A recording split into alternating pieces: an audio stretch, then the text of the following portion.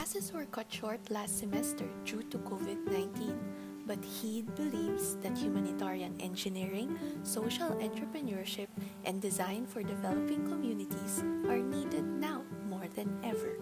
That is why we created this podcast, the HEED Podcast.